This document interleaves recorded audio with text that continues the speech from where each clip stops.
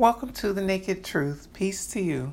We're in the book of Exodus. That's where we're going to pick up at. It's the second book in the Bible, just in case you don't know, in the Old Testament.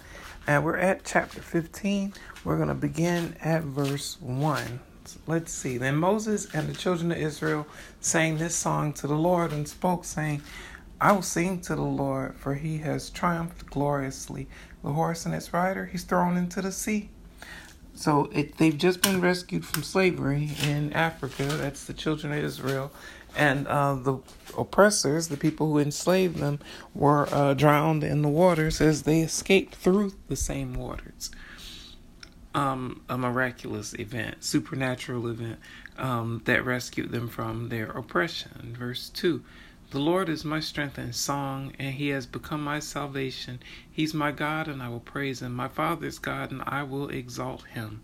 So that may sound familiar to you because it appears again in the Bible, at least in part, in the book of Psalms, in a different sort of telling of the same passage, sort of the same praise given again in another place. Verse 3, the Lord is a man of war, the Lord is his name. So now you have Moses and the company equating God to a man. And if you check out other religions, you'll see that it'll make more sense to you when you see what words were translated to be the word Lord throughout the Old Testament. And if you do that, you'll see, and you can use different websites that'll do it for you, like ones we've read from here before. You'll see that the word Lord is translated from many different names, many different words, so it's probably pointing to many different quote-unquote gods, not all the same one. And you can tell that by the different temperament attributed to the same God throughout the Old Testament in particular. So they were saying the God there is a God of war. Verse 4, Pharaoh's chariots and his army he has cast into the sea. His chosen captains also are drowned in the Red Sea. So he's just, they're giving praise, rejoicing, singing over the fact that the people who chased them ended up drowned in the same waters that were their rescue. Verse 5, the depths have covered them. They sank to the bottom like a stone. So again, that their pursuers drowned in the same Red Sea. Or as some scholars believe it is the Reed Sea, pointing to an area, a body of water that they passed through on their way out of Egypt towards their so-called promised land. But they had to go through the water first. Verse 6, your right hand, O Lord, has become glorious in power. Your right hand, O Lord, has dashed the enemy in pieces. So he's acknowledging God's might in delivering them and crushing their enemies.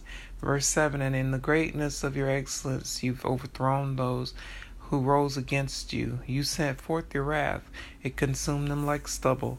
So again, it seems to have been an exhibition between which deities, which entities, which Lord that people are worshiping will conquer. Will it be the Lord who the enslaved people have embraced to their freedom? Or will it be the same entities, powers, lords that the enslavers call God and Lord in their religion, which, as we went over before, is includes magicians, so magic. Let's see, verse 8, and with the blast of your nostrils the waters were gathered together, the waters were gathered together, the floods stood upright like a heap, the depths congealed in the heart of the sea. So he's saying according to their own description of what happened was that the waters actually stood up like a wall of water, like you would see if you're going through an aquarium or under an undersea tunnel like that, where the waters are miraculously standing up on their own without any sort of parting other than the Lord's breath and will that they stand up like a wall. Verse 9, the enemy said, I will pursue, I will overtake, I will divide the spoil. My desires shall be satisfied on them. I will draw my sword, my hand shall destroy them. So he's saying the enemy was full of himself, thinking all the different evil things they were going to do once they overtake and capture the slaves they had set free. Verse 10, you blew with your wind, the sea covered them, they sank like lead in the mighty waters. So he's saying even though the enemy was enraged and had all sorts of thoughts and plans for what he was going to do, they were going to do with them with their slaves once they recaptured them. The Lord saw fit to set them free and let them drown in the water with the wind sent from above. Verse 11, who is like you, O Lord, among the gods? Who is like you, glorious in holiness, fearful in praises, doing wonders? So he's asking rhetorically, I think, God, who else is like you? Lord Almighty, who's able to do what you can, to make the waters stand up, to overthrow the enslavers, and also destroy them in their pride and wickedness in chasing the slaves they'd set free to put them in bondage again. Verse 12, you stretched out your right hand, the earth swallowed them. So again, the waters drowning their enemies as they pursued them. 13, you in your mercy have led forth the people whom you've redeemed. You have guided them in your strength to your holy habitation. So he's giving God praise again for the leading them out of slavery and guiding them to a place already predetermined, although they haven't gotten there yet. Verse 14. Well, actually, I guess there's several places along the way that have been predetermined for them. So actually it has. Verse 14. The people will hear and be afraid. Sorrow will take hold of the inhabitants of Philistia. So he's saying word's going to spread. The news is going to go far and wide that the people were rescued from their slavery and the people who enslaved them are destroyed. And it's going to spread even to the area where they're intending to go, the promised land, Philistia, Palestine, the Holy Land, Israel, that area of the world in modern times. Verse 15, then the chiefs of Edom will be dismayed, the mighty men of Moab, trembling will take hold of them. All the inhabitants of Canaan will melt away. So they're saying once word does get back to Canaan, the area where they were before the famine, before they immigrated to Africa, it says once word gets back to them of the Lord's hand in rescuing them, it's going to cause all the people there to be filled with fear of them and the God they serve. 16, or at least the God who's leading them, because they don't always seem faithful in service. Verse 16, fear and dread will fall on them. By the greatness of your arm, they will be as still as a stone till your people pass over, O Lord, till the people pass over whom you have purchased. So he's saying the people there where they're heading are going to be still. They're not going to be throwing fits about the arrival of the children of Israel once they hear the news about how God rescued them. Instead, they're going to stand in silence and recognize in awe where the power is, who the power is with. Verse 17, you will bring them in and plant them in the mountain of your inheritance, in the place, O Lord, which you have made for your own dwelling, the sanctuary, O Lord, which your hands have established. So he seems to be speaking, thinking forward thinking about looking forward to a place that's going to be set up as their area of worship for the Lord in the place where they're going, that he believes God is leading them to that promised land. Verse 18, the Lord shall reign forever and ever. So acknowledging God's power to rule for always. Verse 19, for the horses of Pharaoh went with his horse. Let me start again. For the horses of Pharaoh went with his chariots and his horsemen into the sea, and the Lord brought back the waters of the sea upon them. But the children of Israel went on dry land in the midst of the sea. So just recounting again God's power in rescuing them while destroying their enemy. Verse 20, then Miriam the prophetess, the sister of Aaron, took the timbrel in her hand, and all the women went out after her with timbrels and with dances. So timbrel is obviously a musical instrument. It sounds something like a tambourine, but I don't know. But she's taking it in her hand to also give praise. Verse 21, and Miriam answered them, sing to the Lord, for he's triumphed gloriously. The horse and its rider he's thrown into the sea. So she's decided to use a rhyming verse to add to the song that they're singing and rejoicing in. And it's repeating basically the first line of what he said in the first place in this song as it's called of Moses, praising God for his power and in overthrowing their enemies with the same sea that was used to rescue them. Verse 22, so Moses brought Israel from the Red Sea, and they went out into the wilderness of Shur. And they went 3 days in the wilderness and found no water. So they escaped from Pharaoh chasing them. The waters took care of him. Or the Lord used the waters to take care of their pursuers and gobble them up.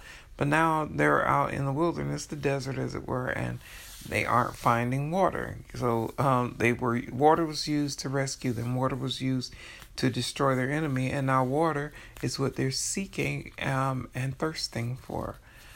Verse 23, now when they came to Marah, they could not drink the waters of Marah, for they were bitter. Therefore the name of it was called Marah. So apparently the word Marah, M-A-R-A-H, translates to bitter. So that's why they called it that. And when they say bitter, I guess they mean it's like how Florida and other places have water that is heavy in sulfur. It's safe to drink, but it smells awful. So apparently the water they've encountered, I don't know if it's even safe to drink if they're saying it's bitter. So it's undesirable water that they don't want there. Verse 24, and the people complained against Moses, saying, what shall we drink? So, of course, they're thirsty. Water was their rescue. Water was their avenger. But now water is in scarcity, and they're wondering, what are they supposed to do? Verse 25, so he cried out to the Lord, and the Lord showed him a tree. When he cast it into the waters were made sweet. There he made a statute and an ordinance for them, and there he tested them. So I'm not sure what ordinance and statute it is that's being made there, but the test seems clear to see whether or not how long the people are going to be faithful, even after all the miracles and deliverances, and after the rejoicing they were just doing. Once they hit a bump in the road, not able to find water, which is severe and which is important. It's understandable if you can't find water and you're in the wilderness and the desert. Of course, that's going to come to mind immediately. Not so much the rescues you've already experienced. So I guess that's what it means by testing them. Verse 26, and said, if you diligently heed the voice of the Lord your God and do what is right in his sight, give ear to his commandments and keep all his statutes, I will put none of the diseases on you which I have brought on the Egyptians, for I am the Lord who heals you. So I think that is, if you look at what Lord who heals you, I think the Lord translated there goes back to Jireh.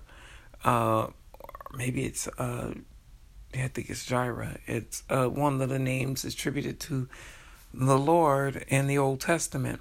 But look at what it's saying. It seems to be offering a contract that if they'll be faithful and diligent with their faithfulness to God, then in exchange, God will keep them safe and sort of immune from the diseases that were put on their oppressors. Verse 27, then they came to Elim, where there were 12 wells of water and 70 palm trees. So they camped there by the waters. So, I forgot to mention, so they put that tree in the water. I'm not sure what kind of tree it is, if it was miraculous or if it's sort of a tree that is good for purifying waters, which, trees and plant life are good for purifying the air. It's sort of what they do.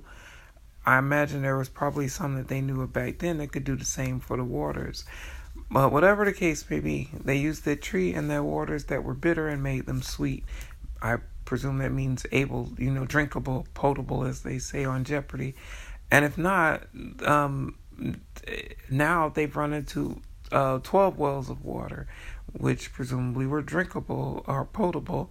So they're feeling more content now, not as terrified that they're in the wilderness, in the desert, with no water to drink. And speaking of water, that actually ends this refreshing drink. Hopefully it was refreshing for you. This reading ends here. We made it to the end of this chapter. I appreciate you checking it out with me, and as always, I hope it was a blessing for you, and I hope you'll join me again. We have our Old Testament readings like this one on Mondays and Wednesdays at random times, and then Saturday nights at random time also. We have our gospel reading where we see what Jesus has to say, Because believe it or not, even if you're a Christian, especially if you're a Christian, the Bible only has 6 books in it that have anything that has Jesus' words in them. So it seems to me that's a significant clue for us as to what we should use as our roadmap, our compass to our own Christian walk towards salvation.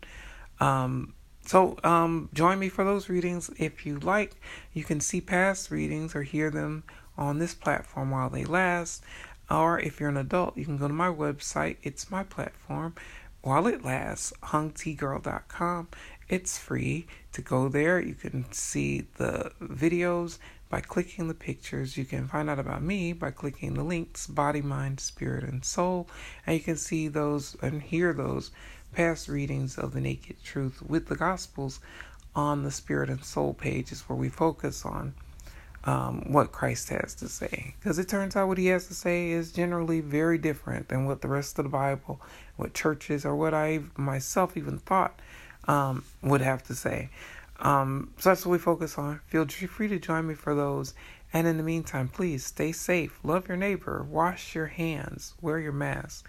God bless you. Thanks again, and peace to you. See you next time.